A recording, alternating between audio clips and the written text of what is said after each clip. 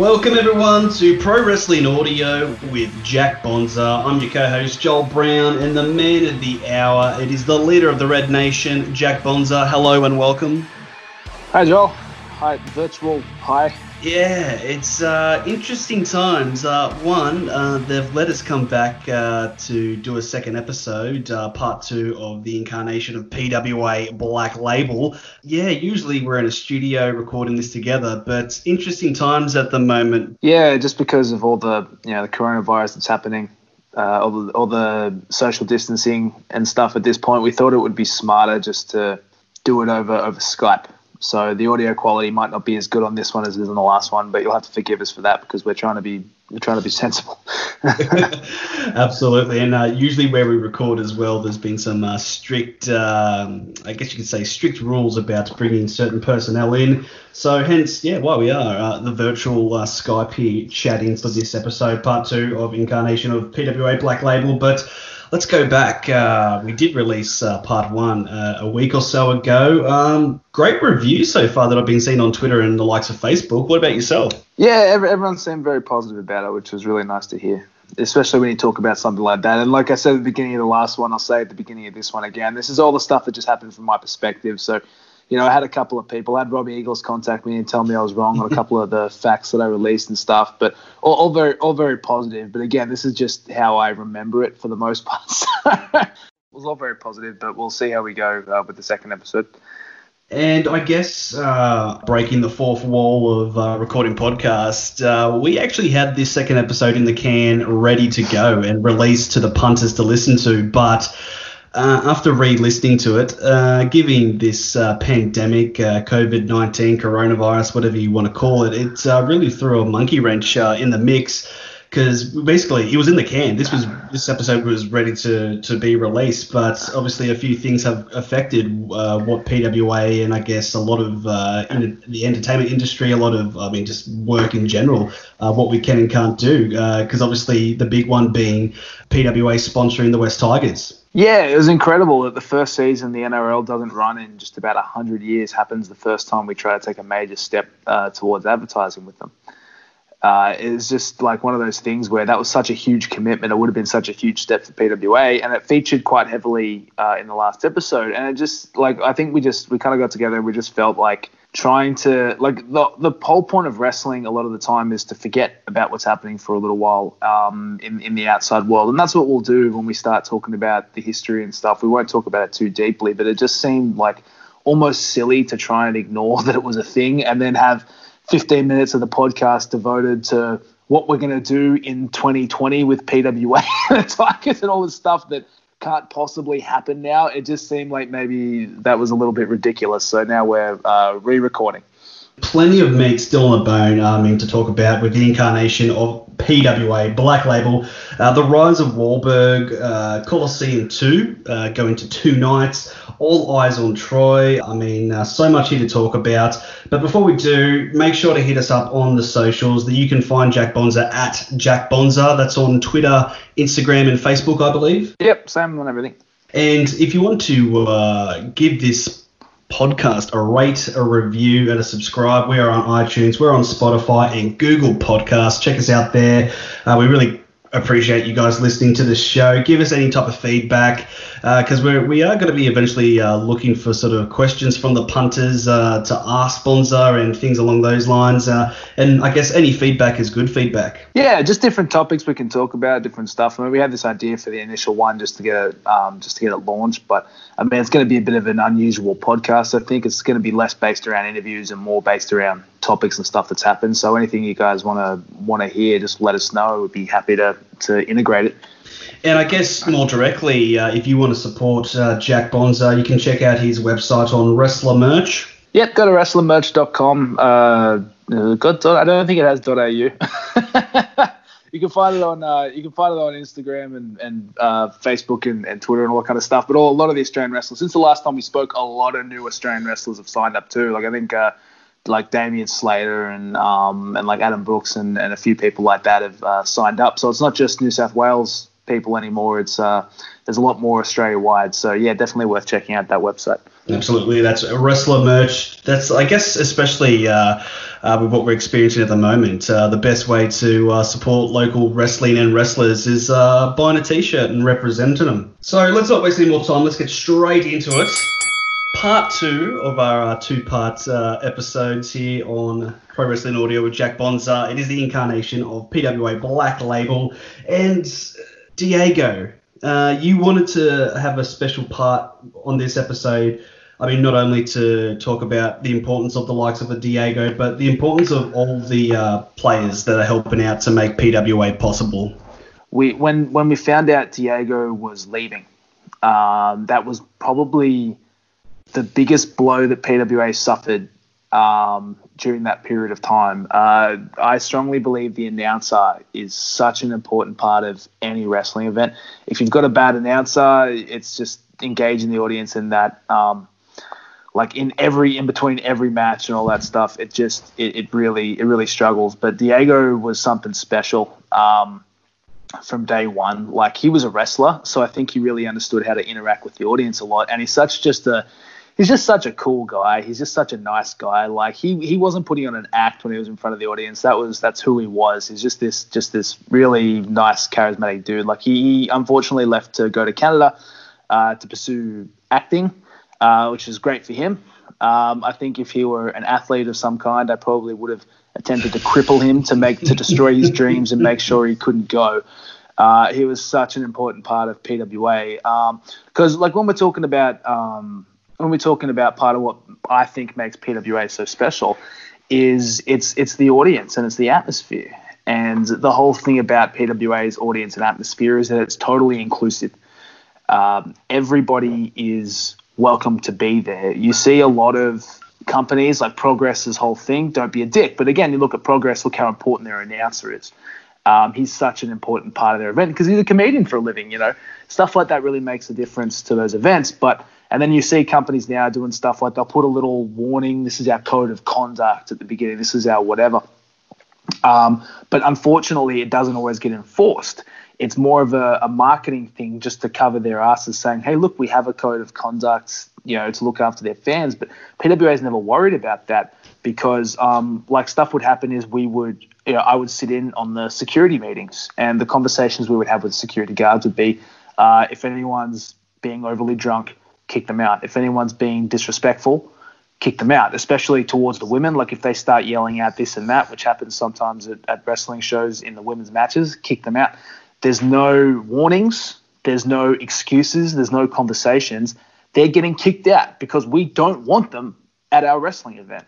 And the thing is that stuff does come up occasionally, but it doesn't come up very often because of the culture of our audience. The culture of our audience, you go and sit in that audience, I feel like you're less likely to do those things because everybody's accepting, everybody's so nice. It leads you to be less like that. And a big part of why that audience culture began in the first place, and once the culture's in place, it propagates. But the reason why it started that way was because we had Diego as the announcer. He would always say stuff like, everybody's welcome here. This is a place you can go to forget your troubles for a while and do all this stuff. And he would just do really sweet things like we had a raffle one time. And there were 2 prizes for the raffle. And then after the second prize got drawn, the crowd chanted for a 3rd prize because they were disappointed. And so Diego, totally on the fly, undiscussed with anyone else, just says, okay, great, we're going to draw a 3rd prize. Whoever's ticket we pick out for this 3rd prize gets a hug from me. And so he drew the raffle ticket, the guy got in the ring, and then they did a big wind-up hug, which got one of the biggest, audience responses, that we've got, especially for something not wrestling related. And there are tons of examples of stuff like that Diego did. And he was just such a big part of what made PWA great, especially in the early stages. You were mentioning there sort of the rise of Wahlberg. I mean, we're going to make our way to Wahlberg v. Arg, but obviously there was a lot sort of happening in the background with Wahlberg. Was he someone that, I mean, give him an inch, he's going to take a mile, and obviously it's paid dividends? Well, yeah, that was one of those things. Like Wahlberg started with the Babes, and I'm not going to get too much into it here, but it was funny that I had this this small intro because the Babes originally were Harley Wonderland and Rachel Rose and Newcastle Pro. And we thought it would be funny to give them a boy toy. So we were trying to convince somebody to be that boy toy. But, of course, their thing is they're the blonde and blue eye squad. That's what the Babes is. You have to be blonde and have blue eyes. And the original concept of the gimmick was they essentially would be racist to anybody without blonde hair, like not skin tone, but hair tone. We needed somebody with pure blonde hair, and we were trying to bully Carter Deems into dyeing his hair blonde so that he could be the boy toy. But he didn't want to do it because his girlfriend at times like, oh, I've got this girl, I don't know if she'd let me dye my hair. Like it was this whole thing. And then one day Wahlberg just shows up. And this is Wahlberg's like he's just been training. I don't know his name. Like and he's just shown up with bleach blonde hair, and I'm just going, do you want to be in this thing? And he's just going, yeah. And then after that, Carter Deems was disappointed that his opportunity fell through, so he dyed his hair blonde. And then Rachel Rose dropped off, and that's how we ended up with the Babes as we currently know them. But the thing was that Wahlberg was there last, but he kind of took to it. And now he's the if you asked anybody who the leader of the Babes was, they'd probably say Wahlberg. The Fridays are for the Babes thing. Like again, I go back to we're trying not to take ourselves too seriously. We just had a tournament called the Coliseum Tournament. It was the end of the year, and we wanted to do something more fun.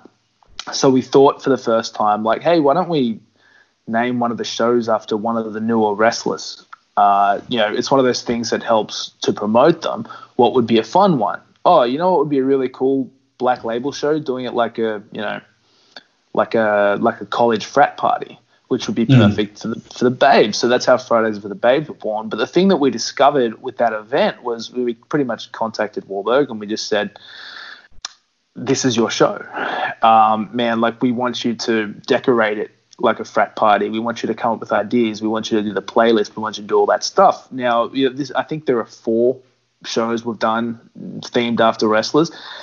This is the one that launched that because Wahlberg was given he could have made a minimal amount out of that opportunity, or he could have made the absolute most out of it, and he made the absolute most out of it. He's just the guy that, like, if you give him an opportunity, he will take it by the balls and throw it as far as humanly possible. It was the first time we really discovered the drive that he has. And Fridays for the Babes is still remembered now. Like the main event. What was the main event? Like I remember the main event, but most people probably don't. But it's the theme. It's the theme of the shows. It was just such a fun, cool time, and it was just one of those things. And that, of course, him doing such a great job with that earned him his shot against Jimmy Havoc at Diego's last show. And then, of course, he was well primed for his match against Caveman Ugg at Ugg versus Wahlberg. But before we get there, Coliseum 1, I guess you were really big on having a tournament or having some form of like a spectacle, I guess you could say, in Australian wrestling. That's going to mean something. I mean, it's not a number one contendership. It's a title unto itself. And Coliseum 1, it was 2 Nation members taking each other on with Mick Moretti and Jack J. Bonza. Yeah, so I mean, the whole story there was, we had me and Mick wrestled Mustache Mountain with Progress. The big deal with that was that I went out there and I got booed like I always do, and Moretti got cheered. And Trent Seven picked up on that. So there was a point where if you watch the match, and this is on their on demand, not on Novo Play. If you go back and watch it, Trent Seven puts him on the top rope and lifts his hand, and the crowd cheered for Mustache Mountain and Mick Moretti, and they booed me. And that was just the beginning of something where it's like with one of those things like where you get crowd reactions. If it's like, well, that's not the reaction that we wanted, that's not the one we designed to. So you can kick and scream, or you can roll with it. And what we did was we rolled with it. There was this whole thing where the only reason that me and Moretti became tag team champions was because the whole thing with the Nations and the Velocities was supposed to be the Babes and SMS. I think we're going a little bit further back in the timeline, but we had the Fale Dojo tryout.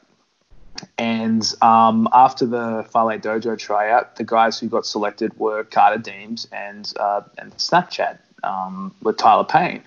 And so one of them was in SMS and one of them was in the Babes. So one of the tag team champions fucked off, and one of the guys we're supposed to feud against fucked off, because the whole gimmick that we built was that SMS was the right to censor. They were telling everybody to stop partying and to stop having fun, and the Babes were the ultimate incarnation of having fun and partying and drinking and swearing and dancing with girls and doing all the stuff they do during their entrances.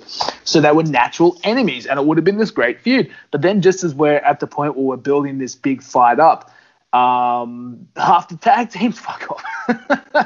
So it was like, oh crap, what do we do now? And then so the only thing we had was that at the start, the Nations beat Mustache Mountain, and the Velocities won a 4-way tag match. So we decided, SMS decided to step aside from the belts and put them up on the line in the number one contenders match. And that's how we ended up with the Velocities versus the Nations, in what you still go back and look at is probably one of the best received matches that's happened on PWA Black Label. And part of the reason was that we were just like, oh crap, we have no build up to this match. We've really got to pull our finger out. But the fun thing was that, again, Mick was getting cheered and I was getting booed. So we decided to roll into this dynamic where we became tag team champs. So we had to tag together. But, of course, I'm extremely resentful of the fact that he's getting cheered while I'm getting booed. So it plays into this really interesting tag team where, because I mean, logically, if two guys don't like each other, they just won't tag together. But because we were tag team champions, despite the growing resentment, and it led to some really interesting matches, I think. And then when you lead when we get to this tournament, and I mean, I think the reason, again, I'm not sure if we discussed it last time, the whole reasoning behind the Coliseum tournament in the first place was that we needed time at our new Max Watts regular venue to build up storylines. And the tournament held over 3 events, not like the 2-night tournament like we ended up doing later, was to give us something to do while in the background building up period of time. But the Coliseum tournament is happening the entire time that Wahlberg is getting built to Caveman Ugg. That was part of the idea. We were building the Velocities for their rematch the whole time, whatever. We had One Direction win number one contenders matches the whole time that me and Mick are competing in this tournament. So we had the champions being distracted with something else in this tournament, but also, we started on opposite ends of the tournament. I think that everybody thought it was going to end up being Paris in the final, maybe, because he'd just done the Shooting Star DDT and he was really big and it was just this kind of thing. But then it ended up being me and Mick, and it was like, oh, of course this is what was going to happen the whole time. So, yeah, another interesting side note, if we had the people we originally selected for the tournament would have looked totally different. Trying to get people locked down for 3 shows at PWA at that period of time was very, very difficult. So it was interesting, what might have been for that first tournament, but all worked out really well. So, yeah, where are we up to? We lead all the way up to the fight for Black Metal, which was me and Moretti, and we had the sword for the prize, which was its whole thing. And then we ended up having this really big match that I ended up really being proud of and put a lot of buzz on PWA, I think. I guess another thing as well, which is needs to be sort of, I guess, spoken about. I know New Japan Pro Wrestling back in 2018 did I think it's a 2018 tour, a tour which, like, looking back in retrospect, it was a massive tour. They had the likes of Kenny Omega, Cody Rhodes, Young Bucks, and heaps of the New Japan guys come over. And what I noticed as a fan at the Sydney show is a lot of the PWA guys were helping with the ring crew and just at the event. Yeah, so, I mean, the thing that happened then was when New Japan came to Australia, and this is part of the reason why I have so much love for New Japan as a company, and Fale, and Fale's son as well, is that they didn't want to just come here and do a tour. They wanted to help out the local companies. When they came to Sydney, they used PWA. When they went elsewhere, they used other companies. I think it was Wrestle Rampage in Adelaide and EPW in Perth. So yeah, when they went there, they used all that stuff, and then used all our guys for ring crew, and they paid everybody very nicely, and they did all this stuff, and it was really cool. And also part of it was that we were doing, like I just mentioned, we were doing the Fale Dojo tryouts, because the other thing that came out of the Fale Dojo tryouts is that the guys who were selected to wrestle on the events largely came from these tryouts, which was, of course, me, Robbie Eagles, and Mick Moretti from PWA. And another international tour that helped out a lot, I believe, was the House of Hardcore. Yeah, that was an interesting one. Like, people don't talk about that one much anymore. I think because Tommy Dreamer fucked up and said he put Australia on the map. Like, I think he said something like, "Don't forget who put us on the map originally," or something like that. And everyone was like, "Oh, I guess we did nothing then," like in Australia. So that was poorly received. So I think in his legacy of House of Hardcore might have been ruined by one errant tweet or sentence in a promo or something, which happens sometimes. But yeah, it was House of Hardcore came out a couple of times, man. Like, I wrestled for Dusty's belt, man. Like the NWA championship. Like, it was Nick Aldis. I wrestled him in Queensland. Robbie wrestled him in Sydney. It was one of those things. It was really cool. But that first House of Hardcore show had the Young Bucks on it, and it was the first time that the Young Bucks had come to Australia, despite being super hot. I mean, they still are, but at the time, in New Japan with the Bullet Club and stuff, like, that was the real height of their power in New Japan. That was the first time that they'd come to Australia. So this House of Hardcore event in Sydney drew like 1,100 people. And of course, I think Madison Eagles wrestled Shaz McKenzie, and I wrestled Robbie Eagles and Andy Phoenix in a triple threat match. So it was one of those things where and Colt Cabana wrestled Hunter Hayes. He was there as well. So a lot of fans were exposed to PWA wrestlers for the first time, and for some reason, of all the international events that we've been a part of, that's the one that a lot of our fans to this day say this is the first time we saw PWA wrestlers, and then they've come back to every show since. So that was actually, in retrospect, a really big turning point for PWA. It picked up a lot of new fans, and not just fans, but fans who had already seen stuff besides WWE, which is actually a big part of our audience, because we represent an alternative to WWE. We're never going to be able to compete with what it is that they do. So if you just love what WWE does, but you would never like a New Japan or a House of Hardcore or something, then you're probably not going to be into what PWA does.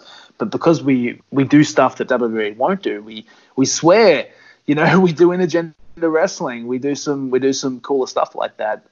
We represent an alternative, and I think that was one of the first times we really tapped into the alternative wrestling market. With all that happening in the background, we build up to Wahlberg v. UGG, and I guess something of noteworthiness to mention here, this is the first time PWA sells out Max Watts. Yeah, that was absolutely a huge moment. Especially someone like me who's so numbers driven, seeing the numbers go from our first event there, we sold our souls for Rock and Robbie, which was struggling to, half fill the place, and then eventually we get to Wahlberg versus UGG that finally sold it out. I think there were two things at play. One of them was that we just had the fight for black metal, and so again, if anybody remembers, me and Mick's match, we won match of the year, and not just that, we had there was stuff that was pointed out to me later. Like, a fan pointed out to me, and just he sent me 6 or 7 different websites that had included us on match of the year candidates that I was totally unaware of. Because I don't really follow a lot of that fan stuff, because it just sends you nuts, I think, if you're a pro wrestler seeing all those little things. But yeah, that actually kind of got us a lot of attention, which again, I'm just super grateful and happy for with everybody and with Mick. But because there was so much buzz in the company, people wanted to come and see what was next, which led into the perfect storm of this epic build that Wahlberg had come up with from Fridays for the Babe. So we did Coliseum, which he did something on that. He did the storyline with Jax, and then that kind of finished at Fridays for the Babe. So the match itself wasn't this big match, but it was a very powerful story. If you actually go back and watch what they did, some of the early promos and stuff like that, it's very good. Till you get to the point where Jax actually dyes his hair blonde because he's trying to become a part of the Babes, and then the Babes just laugh at him. One of the tropes in wrestling we find, to set the story up a little bit better, the basic storyline was Carter Deems was in New Zealand, as we already discussed with the tag team title things. So during that period of time, Jax, who's party boy Jax Jordan, wanted to fill that gap and be part of the Babes.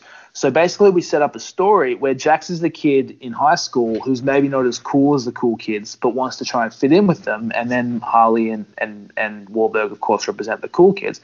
And they kind of string him along a little bit until one time he comes out there with his ridiculous long hair. And then they're like, mate, we've already told you can't be in the Babes because you're not blonde. And then he whips off his hat, and he's dyed his hair blonde, like disgustingly dyed his hair blonde. And they just bust out laughing at him. The trope in wrestling, and this is what everybody was kind of thinking what was going to happen, I think, and this was one of the original concepts before we kind of changed it around, was that he would get really pissed and he'd try to attack Wahlberg and he'd do whatever.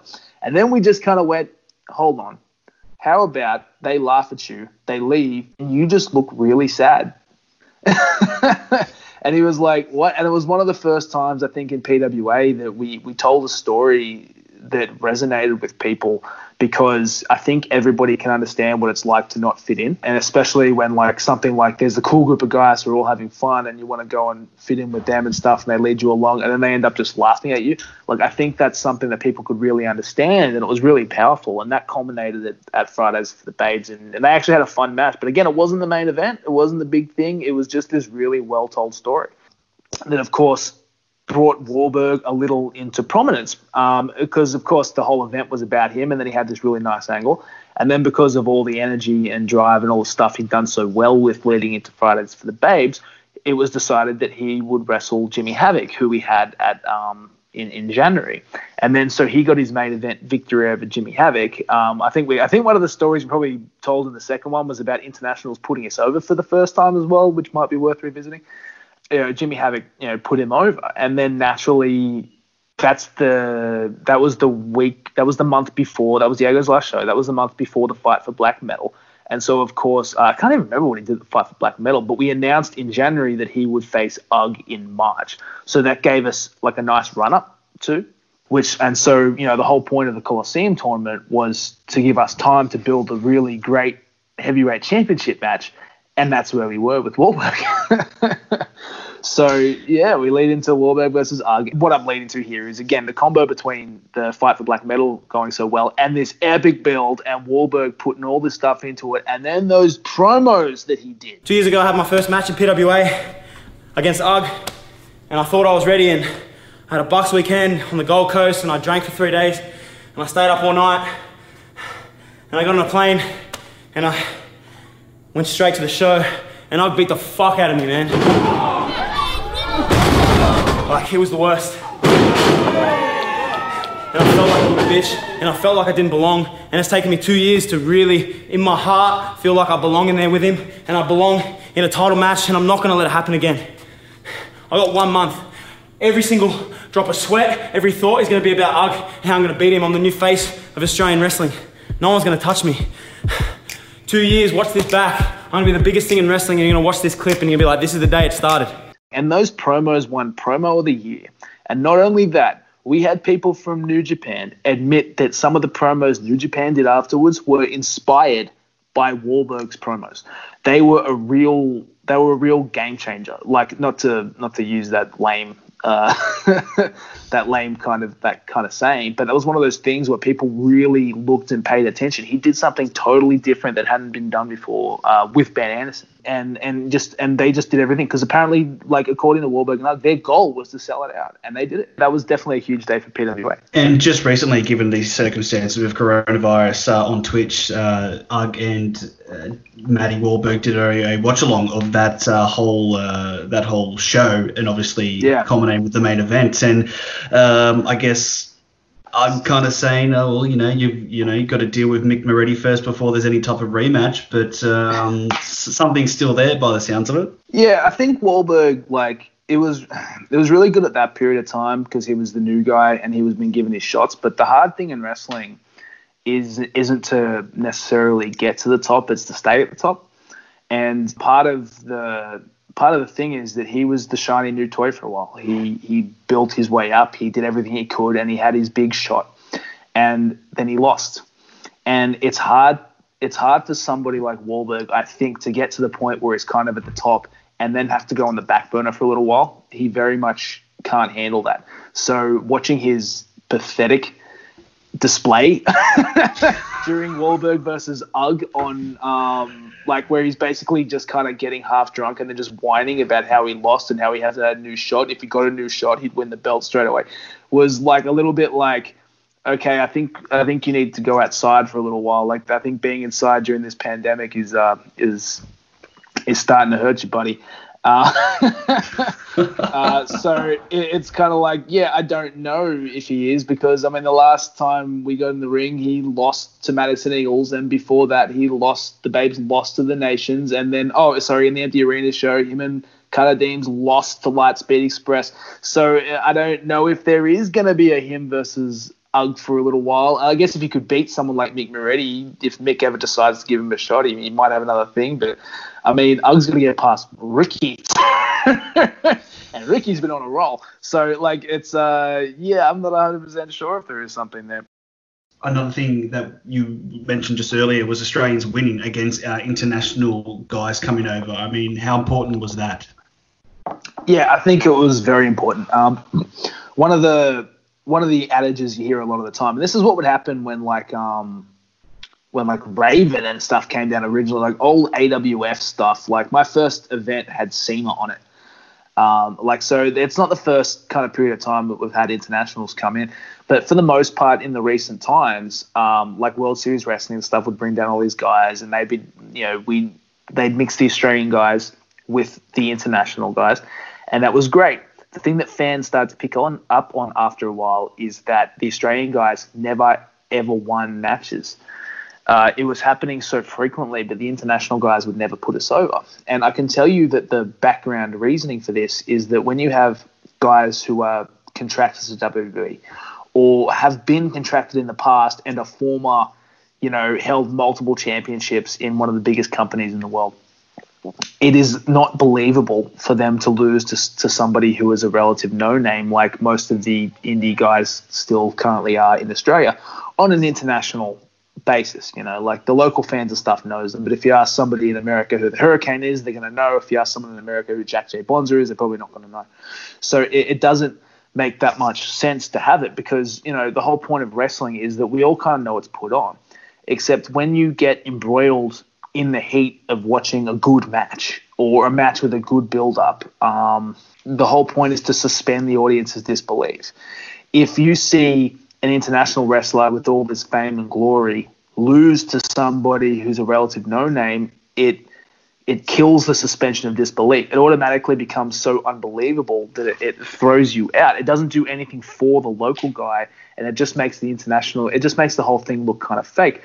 But if the international guy is kind of obviously better than this relative no-name guy, but then during the match, the Australian guy has a competitive match and really pushes him and nearly beats him a couple of times, and then the guy has to get really desperate and do something to beat him, it kind of it brings the guy up, but then the international guy wins, which makes sense, so it actually does more for the local guy. And this is 100% true most of the time. However, when you have the same Australian audience watching the same Australian guys lose to internationals at some points an almost weekly basis, like if not a monthly basis, like they come back every 2-3 weeks and see another international beat another Australian guy over and over and over again. Like the World Series Wrestling shows, the Australian guys never won.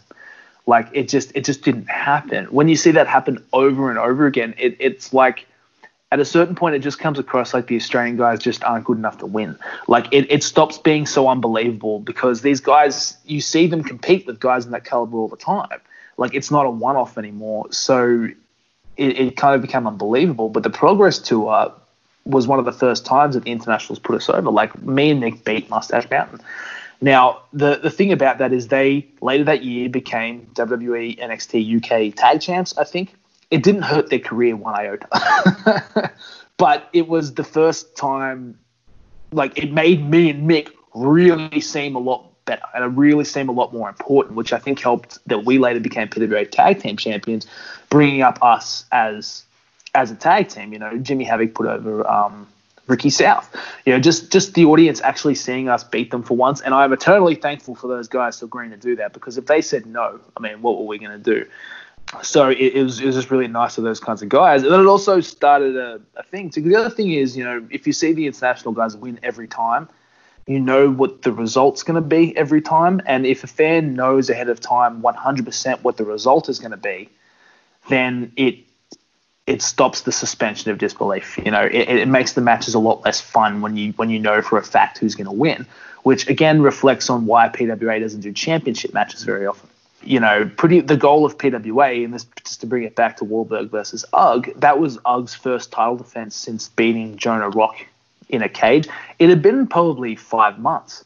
Sometimes, we see fans be like, oh, do the PWA titles ever get defended? And the answer is yes, maybe 3 times a year. Because every single time we do a defense, we want fans to really think that the title could or will change, which is another big part of why Ugg versus Wahlberg was so big, is that people were really convinced that Wahlberg was going to win, or at least that it was a really good chance that Wahlberg was going to win. And that's what made the match so compelling, because people really didn't know what was going to happen. We go from selling out Max Watts, which is a big achievement, then to the next thing, which is live streaming with OVO with Once Upon a Time at Max Watts. Yeah, it was a big thing. I mean, after Wahlberg versus Ugg and all the controversy that surrounded the fact that, Ugg didn't drop the title belt on his first title defense right before Wahlberg was going to go on Survivor and possibly go to Farley's Dojo and be out for 6 months.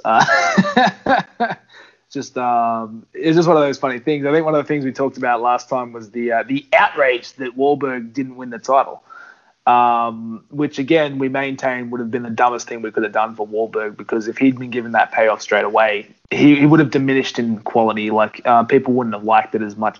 It's one of those things where I think fans a lot of the time demand instant gratification on everything, but then are only ever really satisfied when we do long-term stories. So it was absolutely a wrong call for Wahlberg to have won that night. Not only would it have diminished the title, but it would have made him less of a compelling character. There would have been less we could do with him moving forward. The thing about a babyface is that they have to get their ass kicked and they have to lose a lot. So, you have to see him go through the hard times for good times like the Coliseum Night 2 to mean a lot more for him. After the huge success of Wahlberg and Ugg, huge credit to those guys for pulling off that event and that match. Again, just another thing about PWA Black Label. Before we get into the live stream, and it might be important that we do this before we get into the live stream because of the amount of people who contributed to the live stream, but I think I would be remiss not to talk about all the people who have helped push PWA to get it to this point. I look at PWA like a timeline. Our from Paddington RSL, where Ospreay wrestled Robbie Eagles, to Coliseum Night 2, to me is like a phase 1 of PWA, and it's there are different little points that stand out in phase 1, like selling out Max Watts for the first time with Wahlberg was a huge one.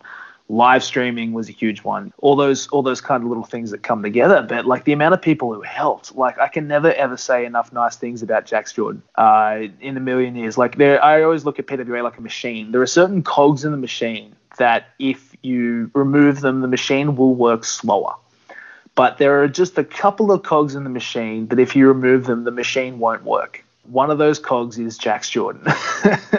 The video promotion stuff he did, he was just tireless. He's obsessed. If he ever gets asked to do anything, you ask his girlfriend, she's just he doesn't just do what you ask him to. He continually tries to find a way to make it better than what you asked. And he's totally self-taught. He's never gone to TAFE or uni or anything like that. He's just picked it up off YouTube videos and figuring it out himself. He's one of the most talented guys I've ever met. Even just the music that gets used, he picks all the music. He just hears it and goes, yep, that'll be great for that. He's truly unbelievable. The other ones at the same time, we talk about Wahlberg versus Ugg. I mentioned the first time that we saw him. It wasn't that long ago. He hasn't been wrestling that long.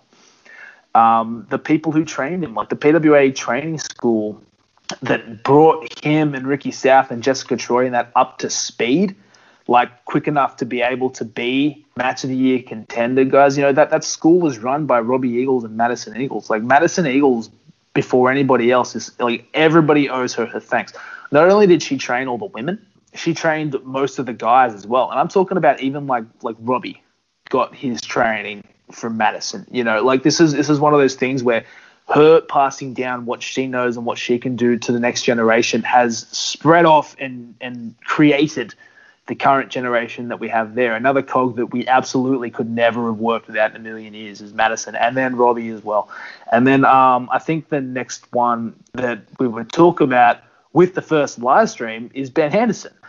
I can't remember if we talked about him in episode 1 at all. I think we did. I think we talked about when we transitioned to having him film the shows. But yeah, having him there, like the conversations that would have between him and the management team over like, what equipment do we need to live stream? Like, it was such a big thing because someone like me who's like technologically has no clue what's going on, to be like, can we just kind of plug something into the cameras we already use and then just start live streaming? And he's just like, no. Like, that's not how it works at all. Shut up. Like, it was just, but yeah, having him there, like, we absolutely could not have gotten to the point where we could have live streamed if it weren't for Ben Anderson putting in the hours. Like, and I'm talking the relatively unpaid hours. Like, he gets paid. Like, we pay everybody at PWA. It's an important thing. Like, and the amount of time and effort that goes into everything, everyone gets paid. It might cripple the company one day, but I mean, the company's for the people. So, yeah, the company might as well pay the people as much as we at least can afford to. The amount of hours he put in is not worth the money, and that's because he's so good and he's so passionate about it, and he believes in what we're doing. Like the first live stream was once upon a time. I think it was Nations versus TMDK, which in and of itself was a huge thing for us to do. And then you had we actually outsourced that one, so that wasn't our equipment. That was what we did was we hired some people for a lot of money to come in and run this live stream. Then we had Ben Anderson shadow them, and they did a good job. But the problem is that they didn't understand wrestling, and that's the other advantage of having like Ben Anderson or someone like that who's been a wrestling fan for years and years and years. Like, I think once upon a time when we did the first live stream was when Jew the Dude London jumped off the balcony. A big holy shit moment. It was something that he wanted to do it, and then it was kind of like, yeah, I suppose, because for the live stream, like, it would be a great moment to get people's attention for something like that. If you watch the footage that we used for the jump, it was either Nick Ray, another guy who deserves a lot of thanks, is another one of our camera guys, Nick Ray, who does so much of that. He doesn't so much do the live streaming stuff, but a lot of the footage that gets used in the highlight videos is done by him. So he's really just there to take these specific, really high quality shots of certain things that we can use for more backstage stuff than we do the actual live stream. But we owe him a huge debt of thanks. But yeah, if you actually watch the live stream of the dive off the balcony, it's not a good capture of it. Every footage we've used to show Jew the Dude is either from Nick Ray, I think, or from like fan footage. Because fans were sitting there with their phones, and the fans on their phones arguably did a better job than the guys capturing the live stream, because they just didn't understand how wrestling was supposed to go. But after that, yeah, Ben Anderson took over, discussing what equipment we needed to buy to get the minimum done. The sounding levels, like, it's incredible just how difficult it is to get because there are little things you don't think of, right? Like, so when you come together like a live stream, here's a big one. We sometimes, or a lot of the time, we'll do promos to advertise our matches. The guy standing in the middle of the ring largely couldn't tell when the camera was on him or when we were playing something for the live audience, for the at-home audience that the live audience couldn't see. How do you communicate to him to start talking? It sounds like a relatively easy problem, but it's not. Because the thing is, you get an earpiece, but to buy a relatively cheap earpiece, you're looking at $100.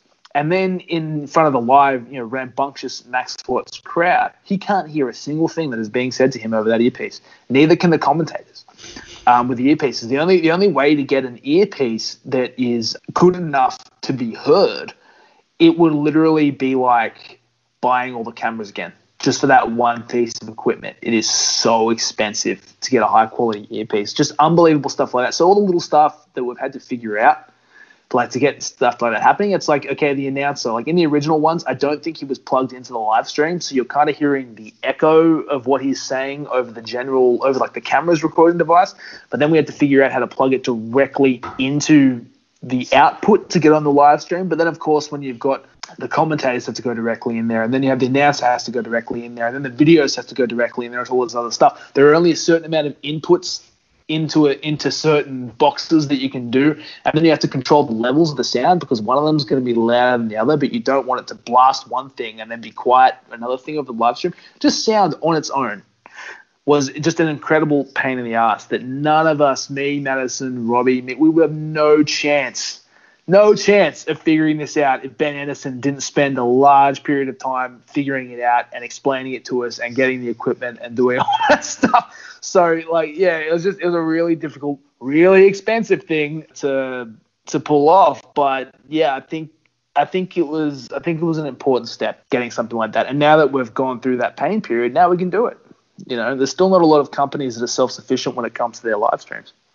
You talk about the production side and all that side there. What about just, I guess, the general adding, going up in the volume, going up in pressure in regards to talent and making sure you hit your notes and you're doing the best you can absolutely do. I mean, it's the difference, I guess, between sort of stuffing up in front of a local crowd, but now that it's been streamed on the internet. Oh, the amount of pressure that goes into a live stream show compared to just a normal live event show is incredible. Like, just stuff like you can't start late. Like, if it's advertised for 8 o'clock and you start at 8:07, you might have lost half your customers who think that it's just not working. Mm-hmm. Or, we're living in a period of time where people watching at home are going to do everything in their power to get everything they can for free, even though it only costs, $6. The amount of people who I guarantee would email saying, it started 7 minutes late, I would like my $5.99 back, please, would be incredible. And that's not stuff that we've heard from our fans. That's stuff that we've heard from OVO, just saying, like, you can't start late because in our experience doing this for so long, these are all the problems. But most wrestling shows traditionally don't start on time. Like, you always be like, I'll give an extra 10 minutes for all the punters to find their seats and stuff like that. Usually you start 10 minutes late, but we can't. We have to start at 8 o'clock. Trying to figure out something for intermission. Like, the live crowd needs an intermission. Otherwise, it's really tiring to sit there and watch, maybe a 2.5, 3 hour show with no break. You need an intermission. But then what do you do with the people watching at home? Just put a blank screen up for 15 minutes and say, yeah, just bear with us. It sucks. So that's when we started doing stuff like, if you ever get to a PWA show early, you'll see a match happening for 10 or 12 minutes before the crowd really comes in. And the idea of that is that we film that match, and then on the following show, we use that during the intermission, which, of course, leads to this thing of, like, you don't want there to be a lot of wrestling before the actual show starts because you don't want the audience to get, tired out before the show even starts. But at the same time, like, having a live intermission of only, if we did a 6-minute match of only 6 minutes, is not long enough for our camera crew to have a break. Andy Rose needs to smoke a cigarette. Like, you need to have some time. Like, nah, I'm just joking. Oh God, I'm talking about people that we love happening, that we owe debts to. Chris Gale and Andy Rose. Holy crap! Like, the amount. I mean, they're not on there anymore, but like, they introduced us to so many people at Triple M. Like, getting the advertising there. Like, the basic stuff is they kicked and screamed and dragged these Triple M executives down there. And they didn't really want to go, but after they watched it, they were like, we're never missing another event ever again. That was the greatest thing we've seen, which is what happens with wrestling. Everybody has a preconceived notion of it. When they actually get in there and see it, they're like, oh shit, we didn't realize that this is what it was. But it's because those two guys believed so hard and so passionately that they did all that stuff for us. And, the thing is, like, and they got so much better as commentators. Like, and the other thing when we talk about the live stream and we talk about them, because they're professional radio personalities like yourself, they have all these advantages, like all this professional knowledge that we wouldn't have if we were just using our normal guys. Like, our normal guys might have known more about the wrestling, but the fact is that having a live stream and just being like, hey guys, we need you to just waste time for exactly 7 minutes now.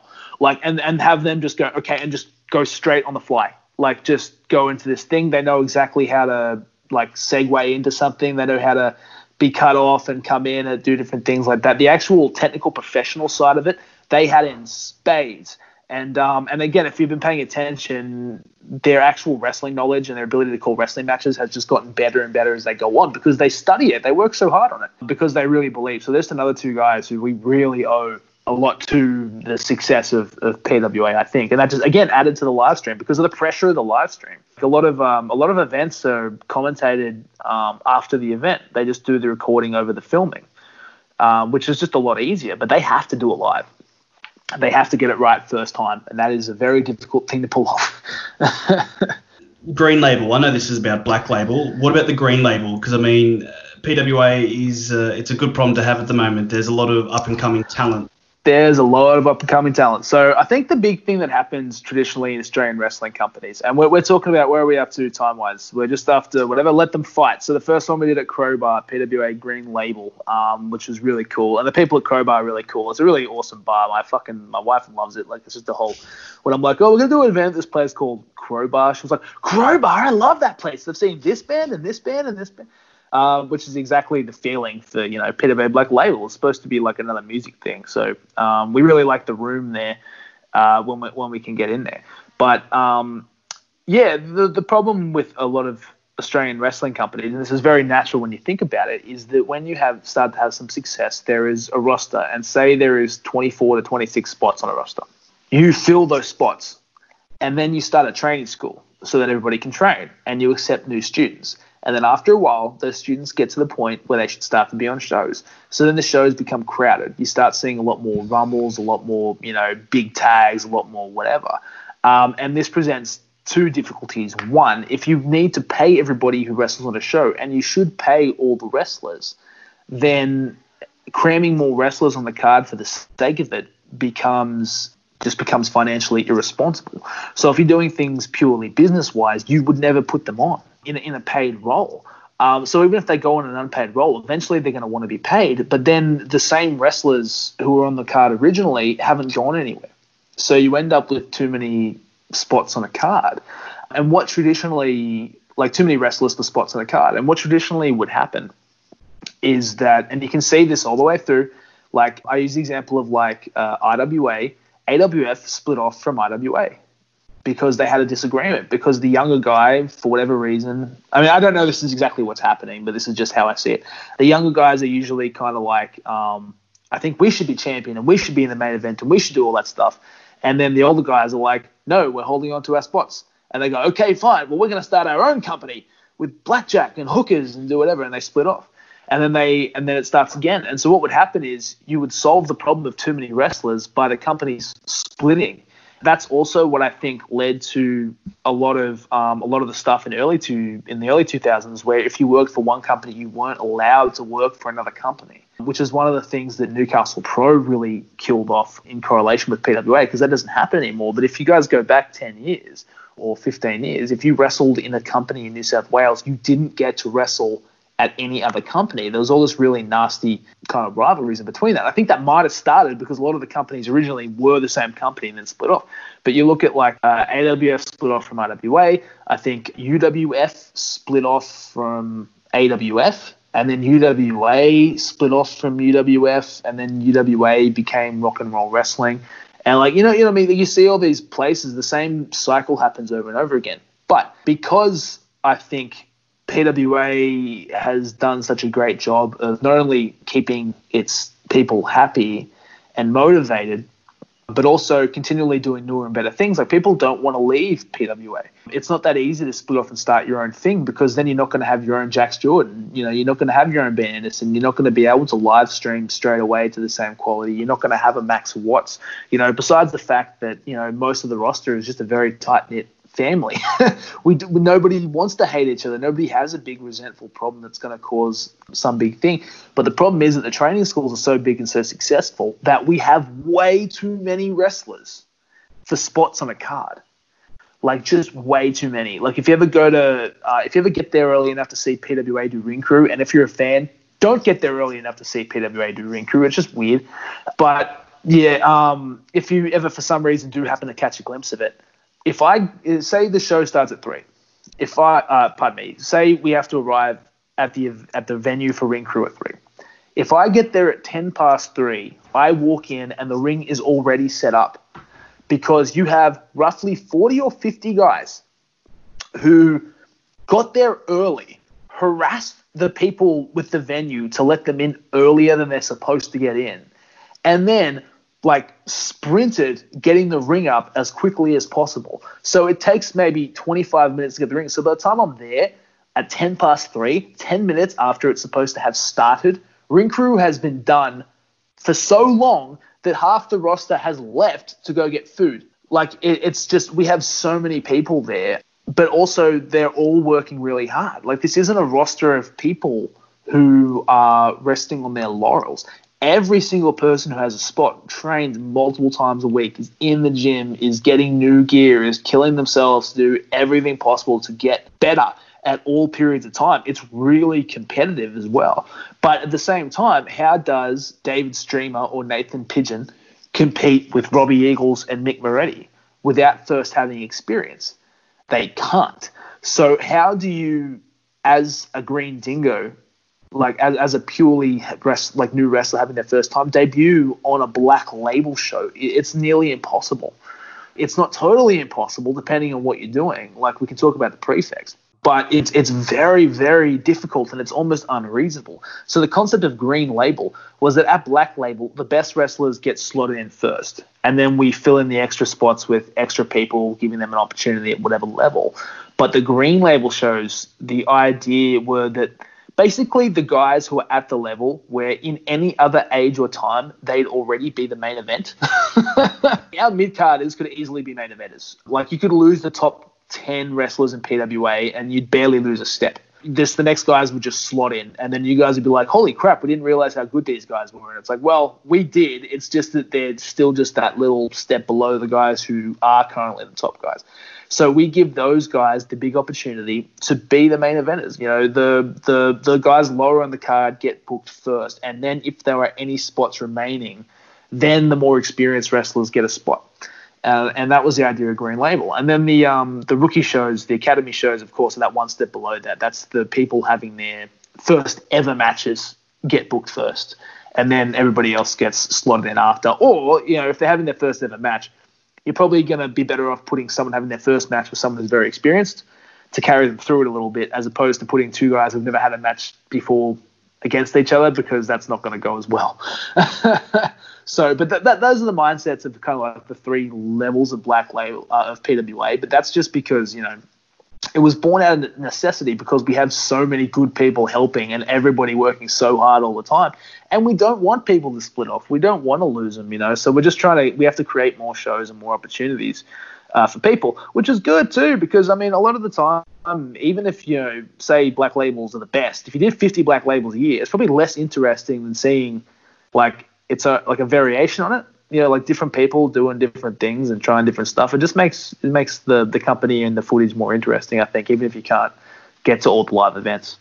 It would be remiss of me not to mention as well the quality of the female competitors at PWA. I mean, we're sort of timeline-wise, all eyes on Troy. That's Shazza McKenzie defending the PWA women's title against Jessica Troy, main eventing an event. Was it the first female main event for PWA? Oh, surely not. I doubt it. Like, that's what I mean. Madison's been running the company since before I've been helping. Like, I've only been helping since maybe, you know, Rudy Hill, like we discussed in the first show. No, okay. For one that sticks out of my mind was Dakota Kai versus Kelly Skater. They did a 30-minute Iron Woman match for the PWA title in like 2013 or 2014 or something. So it's certainly not the first female main event. It might have been the first all-female main event we've had in Black Label from memory, but a lot of that has to do with the fact that Shaz was champion and she was fucking off overseas all the time. And any time that we would try to like put her in something, because again, we try not to defend the titles unless there's a significant lead up. You know, we don't just try to throw that stuff away. You know, it's to try and get her there for enough events in a row to do something that was a build-up that would make it worthwhile. Could sometimes be difficult because, you know, she works for AEW sometimes. She shows up on NXT. She does a lot of Shimmer stuff. She's like, she goes overseas a lot. It can make it difficult sometimes. But yeah, that was definitely a big one having them there. And like we said at the pre-show meeting, you know, they weren't the main event because it was some publicity stunt. You know, where PWA I guess I'll talk about, like, we started with Madison. Madison's been pushing for women's wrestlers to be taken seriously her entire 20-year career. She always wanted to be a wrestler, I think. She never wanted to be a diva. And what she hates more than anything, I think, with her experience in Australian wrestling women in particular, and again, God, we should have Madison on here to actually talk about this instead of me trying to paraphrase what I think, but I guess I'm just going to power through it in my white maleness. We're going to I think that what she doesn't like is seeing situations where, women are a draw on their own, and they are. Advertising a girls' match on the card is and has always been a draw card, but you would never advertise 2 girls' matches on a card, because why would you? I'm just talking from a perspective of a lot of promoters, not from my own perspective, because the women weren't put on there because they were good wrestlers. They were put on there because they were women. And I think that's what Madison really hated, because that led to a lot of situations like women who basically had zero training because they were so rare. And women still are very rare. There's just not that many of them. But because they were so rare, the second one would show up to a training center, she'd be on the show 2 weeks later, because they were a valuable part just to advertise that there was going to be a girl there. But that led to them being improperly trained. So it reinforced the idea that women actually couldn't wrestle, because the women that were being presented often couldn't wrestle because they were given such special treatment, because they were like, oh, you're a girl, get on the card, is whatever. Oh, your match was great. It doesn't matter that it actually sucked.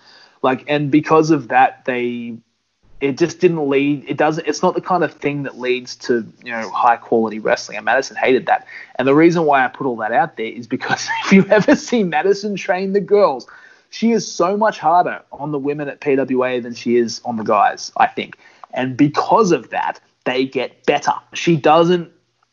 No girl gets put on a card because they're a girl. Every female who's on our card is there because they are a good enough wrestler to be there, forgetting gender. And that is why PWA went into gender. Because the whole argument's been like, okay, we're doing intergender wrestling, but we have a women's title.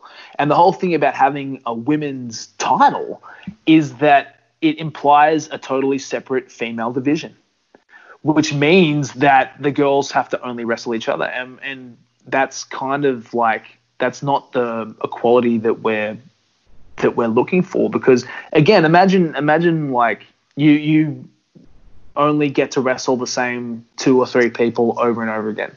Not only is it boring and disheartening, you don't get that much better, because how much better would a wrestler be having wrestled Lightspeed Express, like wrestling Robbie Eagles, wrestling all these great guys who you can learn from.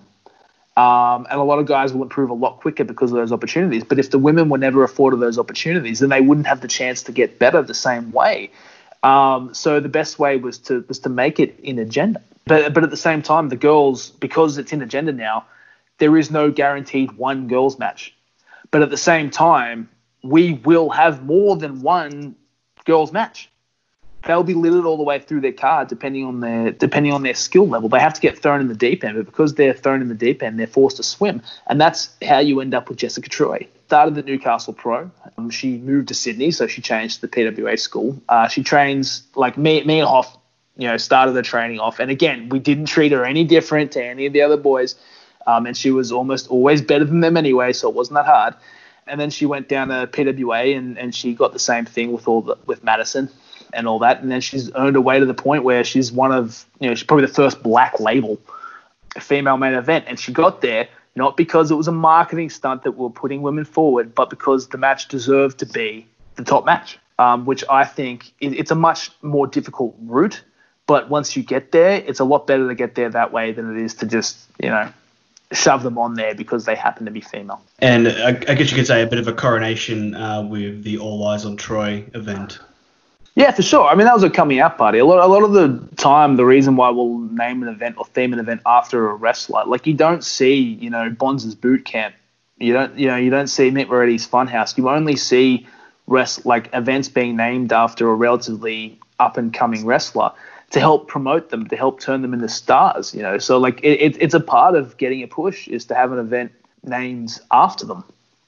And so when you have everything focused on that one person, oftentimes after you dedicate that one event to them, they really feel like they are something moving forward. Like, you can't just do it to anybody. It has to be the right person. Yeah, I mean, and then since you've had that event, she's been, she's forced her way into becoming a main eventer, basically. And a lot had to do with that title win at that big show, on top of all the other experiences she's had. I mean, the other thing we talked about at the start, she wrestled Toni Storm in front of 1,100 people at the start for the Progress Women's Championship. She's been given a lot of opportunities along the way too. Yeah, relatively young, has forced her way into being a main event at PWA, which is very difficult to do, especially with, probably the impediment of having to do most of it in agenda wrestling. Break their backs and make them humble. That worked out all right for Jack Bonza. We got to the Rumble. Man, yeah, this whole time was a very interesting period of time for everybody, including me. What had happened is just before this, we had Mike Quackenbush there for one of his training weeks. We'll get Quack down from Chikara. Mike Quackenbush is the owner of Chikara and runs the training school. We've had an ongoing relationship with him for a long time because Madison's known him for years, and then I went over with Madison and trained with the Chikara school, which I still maintain is the best pro wrestling training school I have ever been to. And so because of a lot of the relationship and stuff we had with that, we got him to come over and actually do a training week. And it was one of the most beneficial experiences we ever had.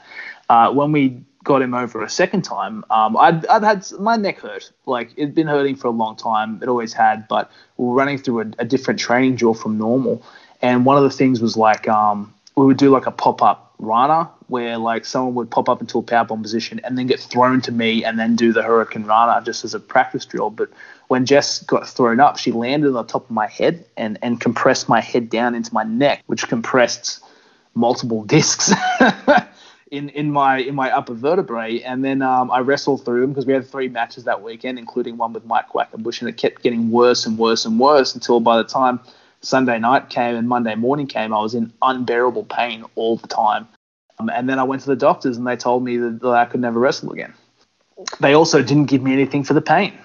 So I went to a physio, and the physio called the doctor and pretty much said, "You need to give him something for pain. Are you fucking crazy?" So I went back there, and it was a long time rehabbing and stuff, and I got to the point where I could wrestle again. But then, we're leading into the PWA Rumble, and I'm just like, okay. Like, we had not only did we have the Rumble, we had the defense of the tag team titles against the Velocities for the third time in this big match that we've been building up for over a year, like this big rematch. Like, the whole thing, if you pay attention, was that every time the Velocities faced the Nations, they lost because there were 2 of them and there were at least 3 of us. So what we did was we had this long angle where we had Matt Diamond join them, and then that was cool. There were 3 of them, but there's 4 or 5 of us. So then we had this thing where they asked Matt Rogers to help, and Matt Rogers told them to fuck off until eventually he was wrestling Hoffman, and the Nations kept fucking Rogers over in favor of Hoffman. So he eventually decided to come out and join the Velocities and create Speed Force at an inopportune time for us to lose the tag belts. But of course, I'm hurt. So I've got to get through this match. And then we've got this thing, and I'm being told by doctors that I should never wrestle again. But of course, we've been building the Coliseum already for 3 or 4 months. Like, all this other stuff's going on, and I'm just like, if I'm going out with a bang. And the other thing is, just to give you the backstage scoop on a lot of it, the Rumble winner, there was a plan for the Rumble winner, and it changed multiple times, and we didn't know who was going to win the Rumble until the day of, because of all the backstage stuff that changed around. Like, Shazza McKenzie all of a sudden getting an opportunity to wrestle for AEW, she was out of contention. We were originally going to have Robbie Eagles in the Coliseum tournament, but then he had to be in Best of Super Juniors or Junior Tag League, I think, so he was out of contention of the Coliseum tournament, which meant we had to put a different entrant in the Coliseum tournament, which meant that was another Rumble winner. So, like, there's all those little things. And then the vision eventually came down to the fact of, like, what's missing from the Coliseum card? There's no Hoss battle. There's a bunch of high flyers, but there's no Hoss battle. And so then the best option for Hoss battle who was available was me. But of course I'm hurt, and it's just this whole thing where I just went, fuck it. If this is the last time I wrestle, I'll put up with whatever the fuck I have to, but I'm gonna get through it and I'm gonna do this. And then in the meantime, I went and saw a bit of doctor.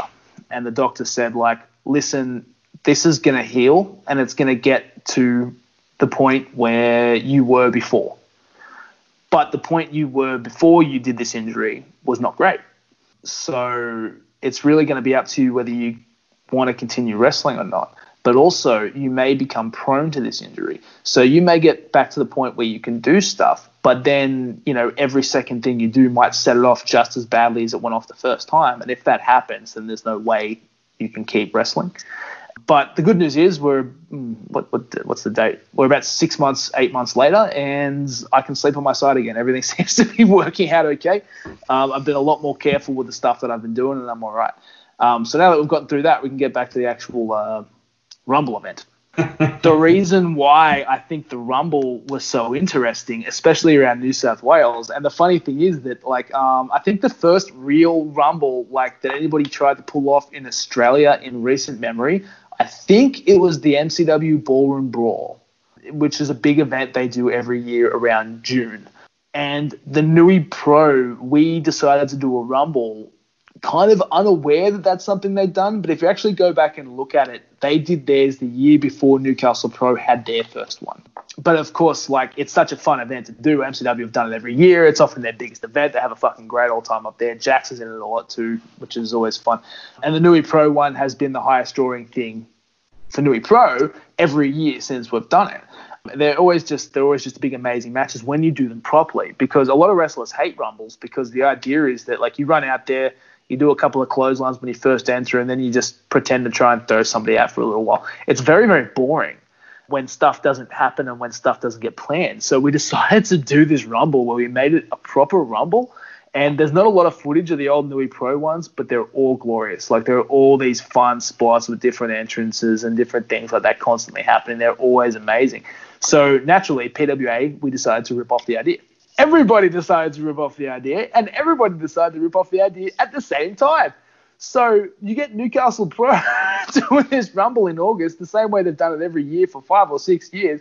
And then all of a sudden, you get Wrestling Go doing a Rumble, FWA doing a Rumble, PWA doing a Rumble, Nui Pro doing their Rumble. And I think there was another one. I can't even remember the other company.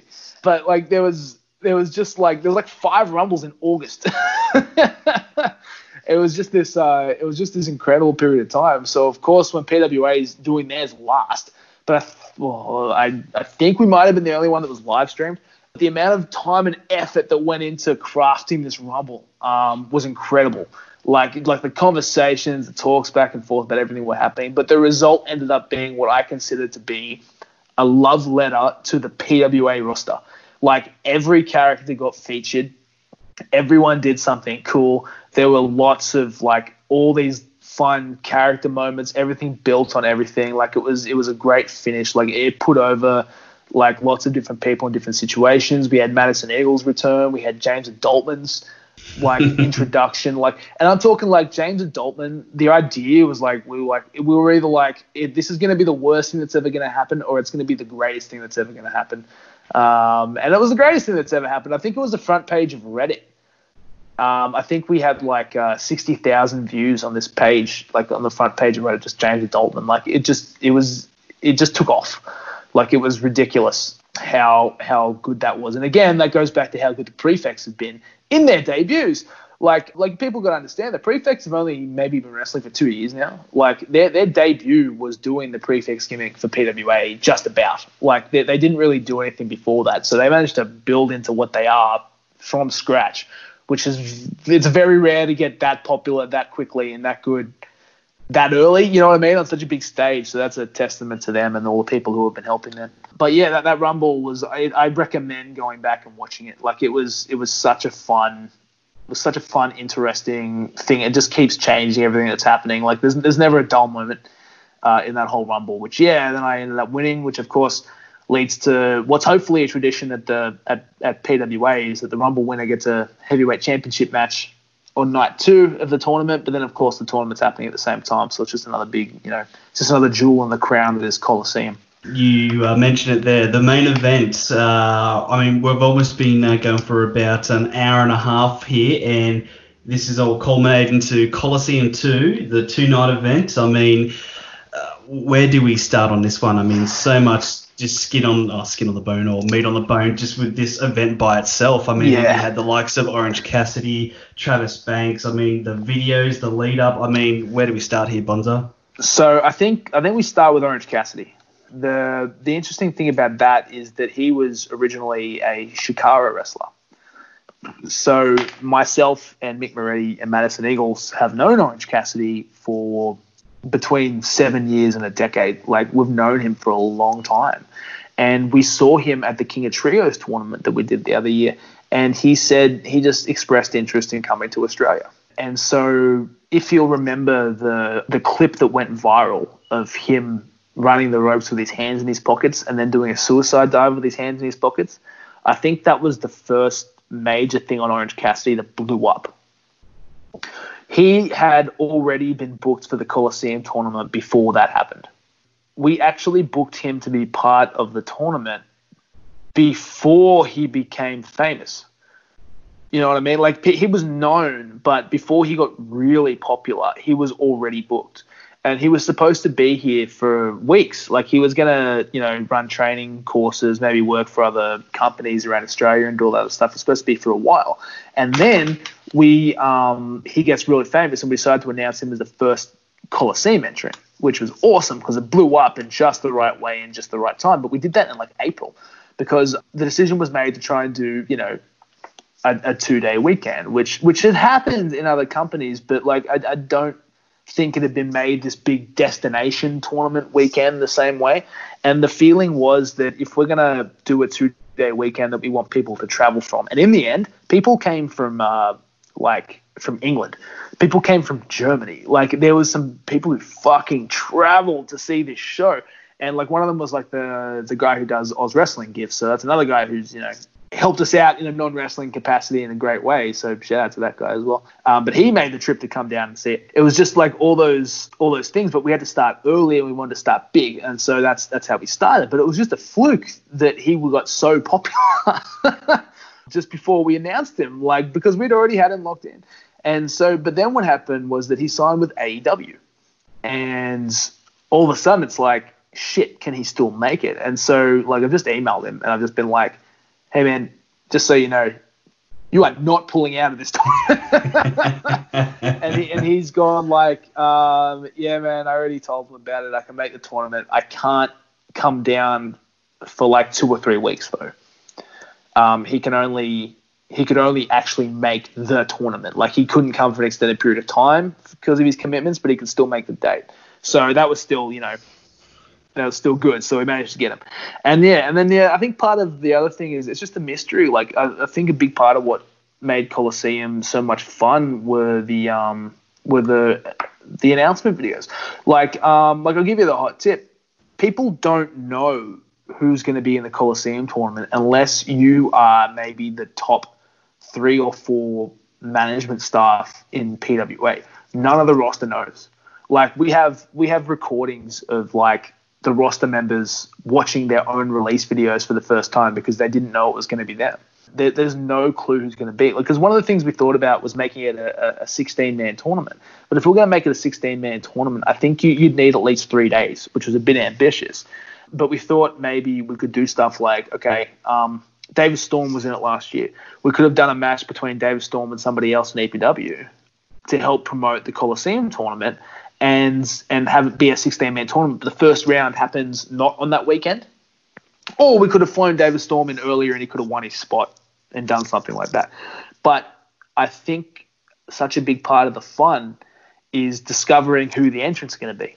Like those videos of we legit don't know who it's going to be every single time. And then there's that little, like, you've been noticed, and just that pause period of who it's going to be that coming in. It really just helped create the hype, and it helped make the guys feel special. And then, we started with Orange Cassidy. We started off with a huge bang. And then in that period of time, Travis Banks expressed that he was interested in coming down. It was like, what a way to bookend the tournament entrance, was to have the first one be Orange Cassidy, the AEW guy, and have the last one be Travis Banks, the guy who signed at WWE.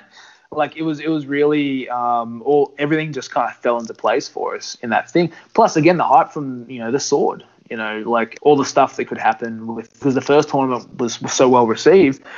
making it feel like such a big deal from such an extended period out, plus having two great international guys, plus having another two great interstate guys was all very exciting, and those guys fucking smashed it out of the park too. Like, just the experience and skill of David Storm and Chris Basso. It was just, the whole weekend was just so special.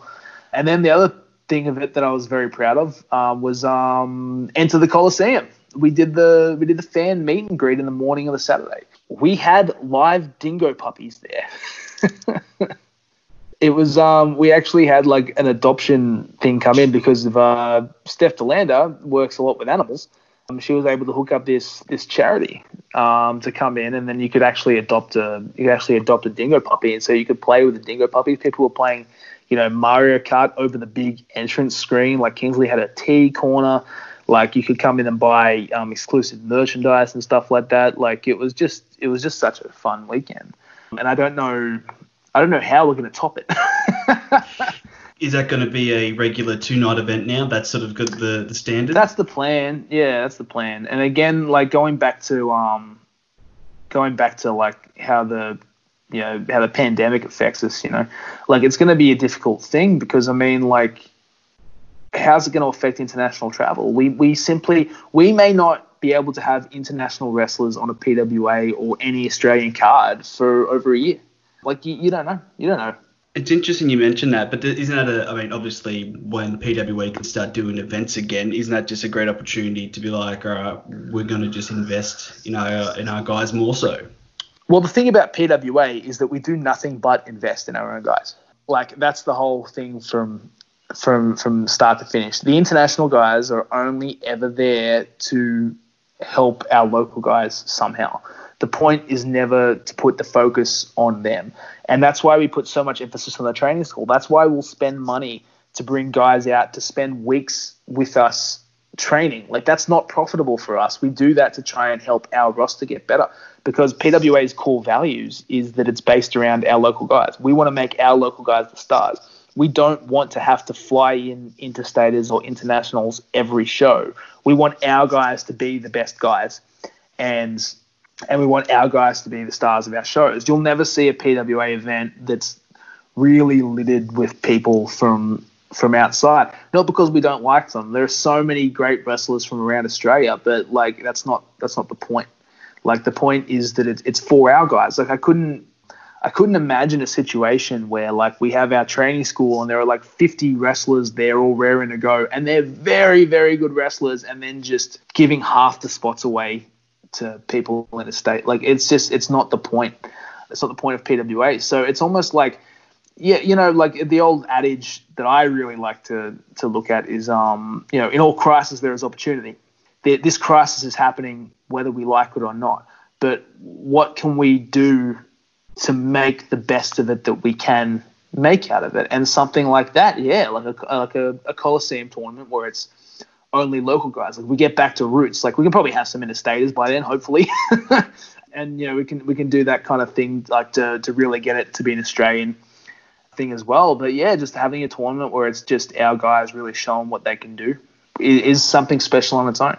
To put a bow on Coliseum 2, obviously you taking on Caveman Ugg for the PWA title in a losing effort, and Matty Wahlberg winning Coliseum.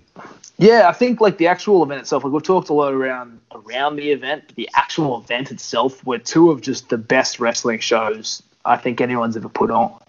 Like, from start to finish, it was just everyone stuck to their part, everyone did their thing. It was so varied. Like, card psychology is this whole thing on its own that I could talk about for hours and hours and hours. Each match being different in its own way from a match that preceded it. Like, we talked about me and Ugg wrestling because we needed a hoss battle, and that's what we did. We did a hoss battle, and it's still, again, it was another one of those match of the year contenders. But if you actually go back and watch what we did, we didn't do that much. Like, it was just that we managed to build it up to be so important. And we stuck to our role on the card because there were matches that were about high flyers or matches that were tags.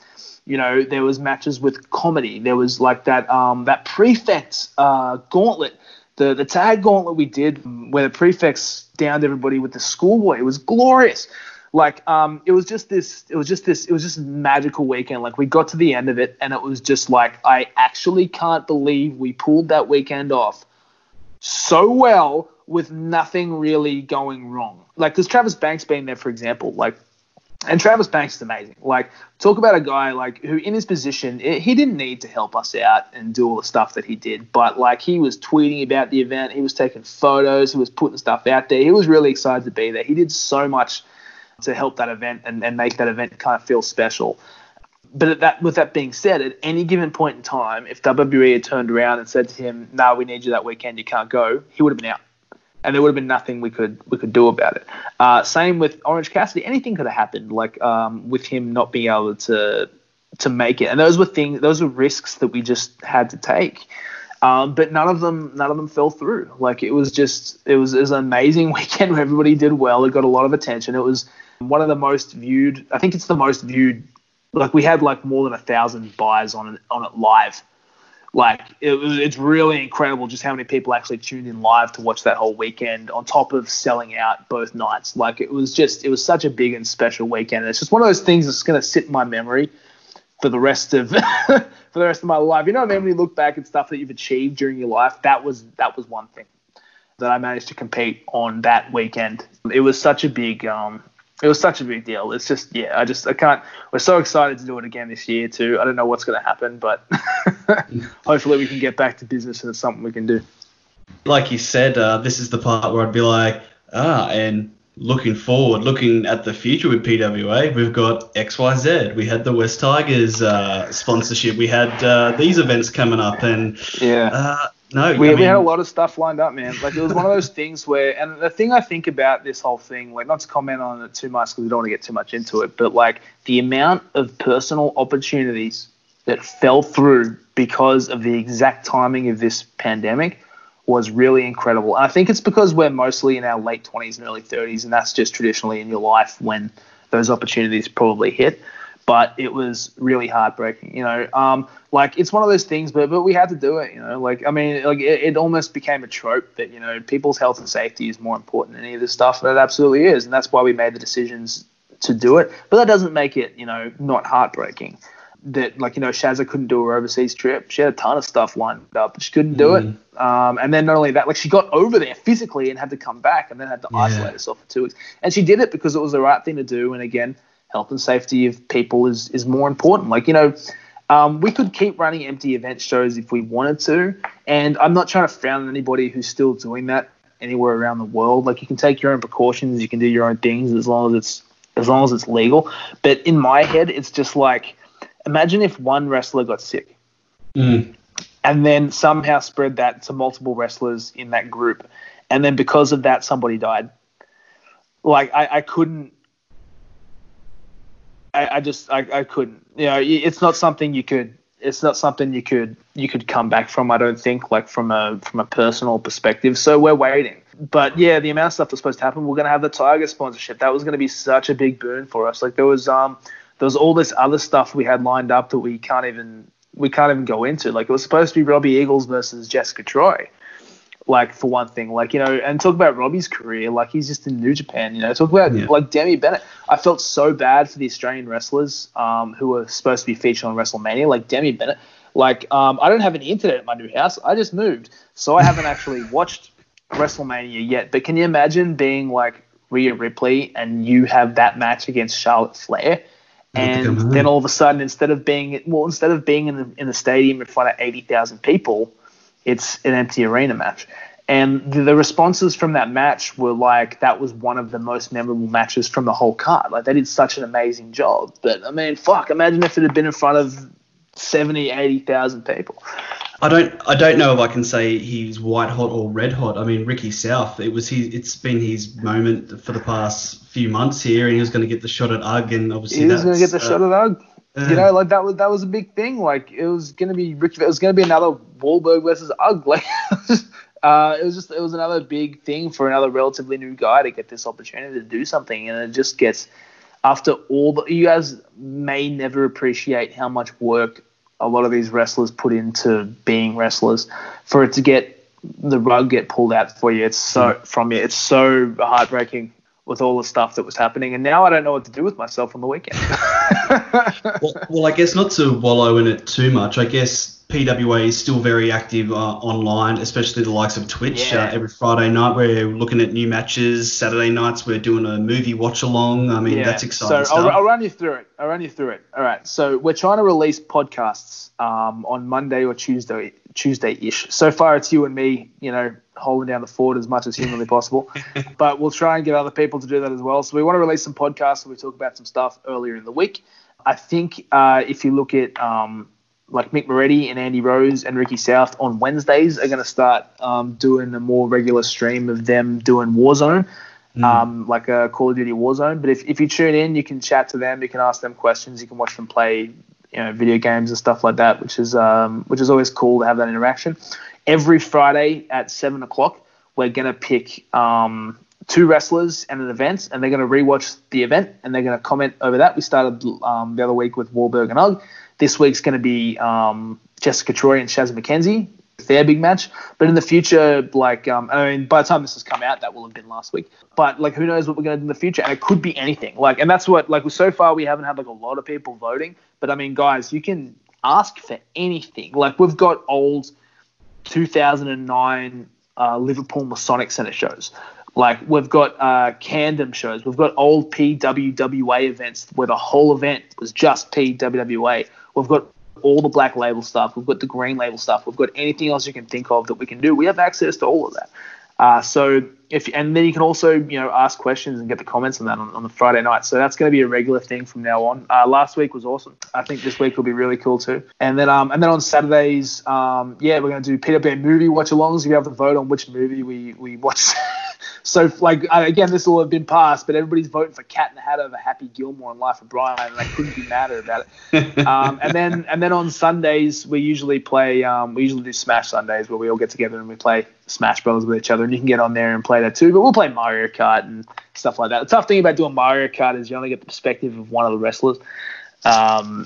But yeah, there's other stuff like that too. So there'll be plenty of PWA interaction going on. It's just, and if you've got any other suggestions, send them forward. We're all used to dedicating a ridiculous amount of our spare time to wrestling, and now we can't do that.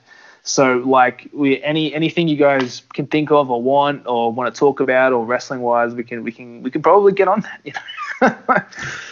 That's the current plan anyway. And one thing we are looking for here is potentially questions to ask Jack Bonza or ideas that you would like to hear him talk about.